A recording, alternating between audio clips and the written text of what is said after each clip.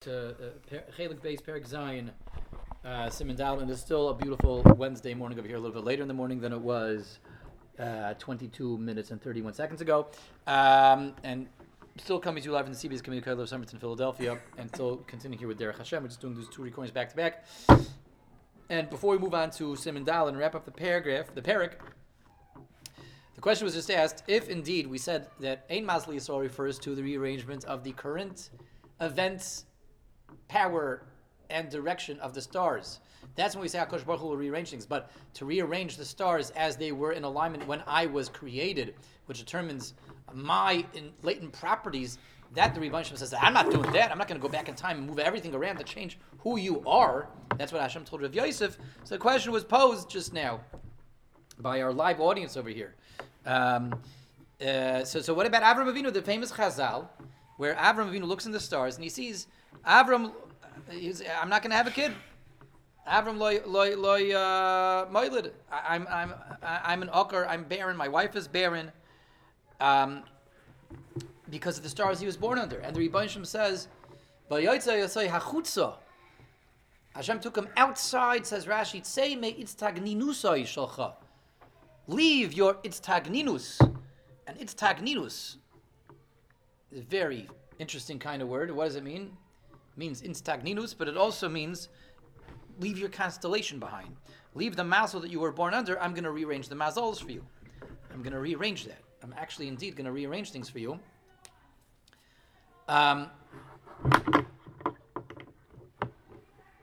We just said that Hashem doesn't do that because this is obviously not a rearrangement of current events, because there's no current events are going to let Avram, who's barren, infertile, be able to have a kid. No amount of current events are going to allow Sarah, who's not Kara, be able to have a kid. It's not current events. That's their etzim intrinsic mazel, which Hashem told Rav Yosef, I'm not doing that. So why is HaKadosh Baruch Hu doing that for Avram Avinu? So there's two approaches, and both are emes. Both are emes. One is, as Rashi goes on to say over there, yes, you see in the stars that Avram loy hoylid, Avram can't have a kid. Avram loy hoylid, Avraham hoylid. Hashem changes Avram's name, puts a hey in there. Sarai loy hoylida, Sarai can't have a kid. Sarah will have a kid. Avram's name is changed, Sarah's name is changed, and when their name is changed, it's not as much of a rearrangement of Kaychavim as it is that person ceased to exist and he popped up somewhere else. Rebbe didn't go back in time and change the stars that Avram was born under, Sarai was born under. Avram was Taka born under there, Sarai was born under there. Adding a different name changes where Avram is. Avram is somewhere else now. Sarai is somewhere else now. And so could Hashem have done that to Rav Yosef? Possibly, conceivably, but the Rebbe doesn't make moves of such nature unless they are there to, unless they are of a scale that affects Klal Yisrael. So that's the first idea, that the stars were not rearranged, but Avram was repositioned. Sarai was repositioned where she stands in the Mazalis. The second one is, as we said, they do kind of go hand in hand. They're like both have elements that complement one another. The reply to Rav Yosef was a rhetorical one, that you really want me to go back and rearrange everything? Hashem wasn't saying that he can't. Hashem was saying that he won't. He doesn't do that, because that's already like a nes nigla. That's already an open miracle. Overriding the stars, that's not an open miracle, because I guess I got the stars wrong. Or the stars maybe I didn't read the stars correctly when I see things aren't playing out according to the stars. But someone that up until this point in time had a certain mazel, and I see his mazel just changed retroactively, that's an open miracle. Hashem told Rav Yosef, I'm not doing that. But sometimes Hashem will do that. Hashem is certainly capable of doing it. And again, when something happens on a national level, when it'll affect a nation, and it means rearranging, if it would require, rearranging all the Kaychavim retroactively for Avram to be able to have a kid, Sarah to be able to have a kid, Kosh Baruch Hu would actually be prepared to do that on Nes Nigla for the Toiv of Klal Yisrael. Hashem will make an open miracle when it comes to Klal Yisrael. You ever heard the stories about Gedolim, who someone comes to them and they tell them to add a name to their... Oh, so very good. So now this brings us to the second question. Excellent. The second question was posed, which was, what about Mishana Malka Mishana Mazel? The person has bad mazel. He's a loy nitzlach. Things are not working out for him over here. He's having awful awful mazel with his parnasa, awful mazel with his shalom bayis, awful mazel with his learning, every aspect of his life. So we advise him, maybe you should change your location, you change your plot, you change your lot, change where you live, and you can rearrange your mazel. This would also seem to be that same exact idea of category 1, a person's inherent mazel, his intrinsic mazel changing, which the Rebbe Hashem doesn't do that. In Mazel Yisrael only refers to, as we said, the second type of mazel, the second type of influence of the stars, which is current events. This person's what he wants to change is not his current events. He wants to change himself. He sees a guy that just has awful rotten luck and everything. That's a din in him be'etzim. How can he just simply change that by rearranging where he lives, Mishana Malk and Mishana Mazel? How can that work? So, like Joseph, yeah. How can you just do that? So it's a delicate idea, but a very solid one, and one that blends beautifully into everything that we presented, which is the Rishonim explain that there's different aspects of every person's inborn inherent mazel that he has be'etzim.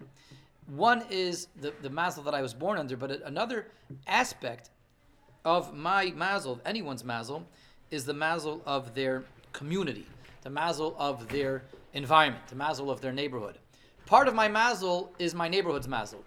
And that I have my personal mazel, I have my family mazel, I have my community mazel. My community mazel is inherent, intrinsic to me, but it's in the on that band of my own spectrum of personal mazel, which is communal personal mazel. That can shift and change based on my community. That can be replaced. So if I realign myself with different communities, I replace that community mazel with this community mazel. Could be living in that community gives me rotten mazel because that community just has bad mazel. This community maybe has better mazel, and I can replace that communal mazel with this communal mazel. That's not a rearrangement of my personal mazel. That has to do with where I was born and the stars that I was born under. But the communal aspect of my mazel can be changed and replaced based on my community. That's a Mashana Malka Mashana Mazel. That's what that always means. And getting back to what we just said, that when Rashi says that Avraham loy hoylid, Avraham hoylid, Sarai loy hoylida, Sarai hoylida,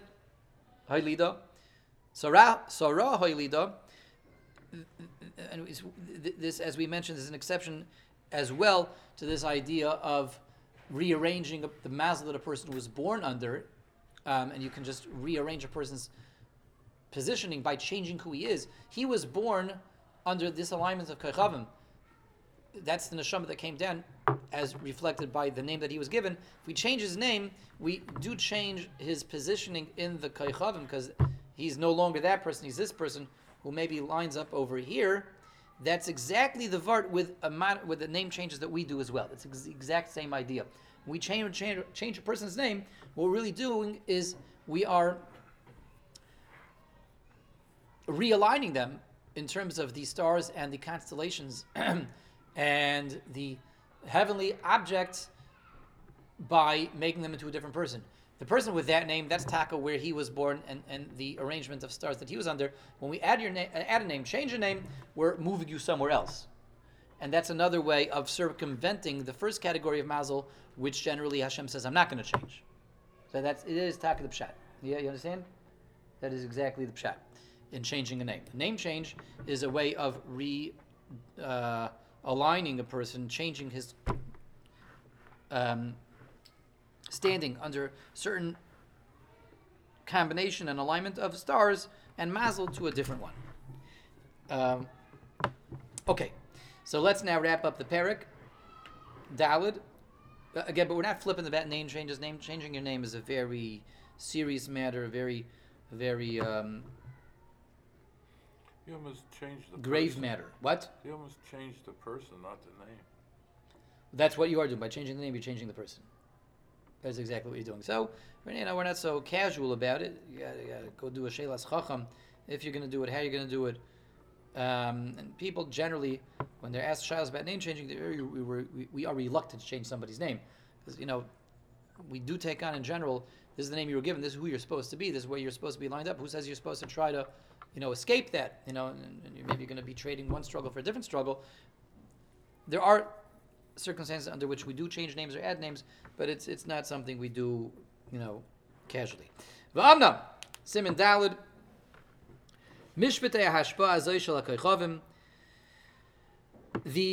The laws and rules about how the stars work, gamhem mugbalim k'fi ma shegozer chachma elyon hayosa nois, has been established and determined by Hakadosh Baruch Hu based on the how Hashem sees it in the most appropriate way possible, the way it works for this world to keep working.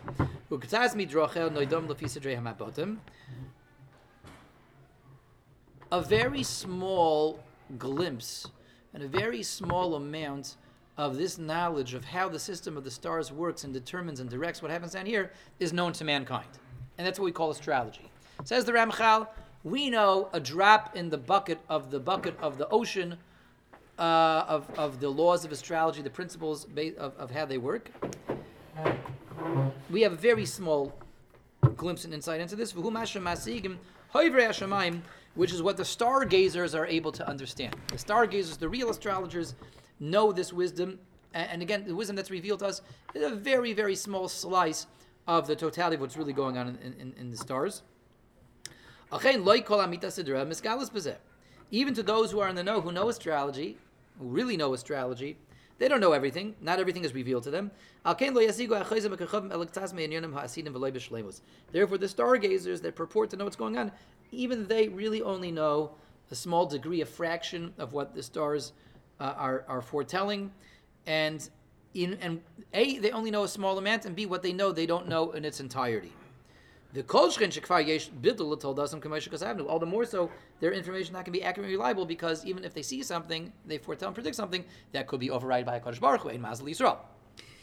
Therefore, Chazal said, Me'asher v'lo kol asher. It says, Me'asher b'shamayim. Stargazers are able to know from what's going on in the heavens, not everything, because what's revealed to them, A, is only a very small amount, and B, they don't see things in total accuracy, and C, even what they see can be nullified and abrogated by the Rebbeinu himself. Therefore, we stay away from stargazers, we stay away from trying to predict things on our own, and we go with the Mahalach Chavein Mazel Yisrael, that Hashem can change everything and anything. That wraps up the parak. We would throw into this, again, as we mentioned, back in the day, the ancients were aware of whether there's 2,000 stars or 3,500 stars that you can see with the naked eye and many constellations. There are an infinitude of stars that we know about now that they did not know about. Tons of them, billions of galaxies, trillions of stars.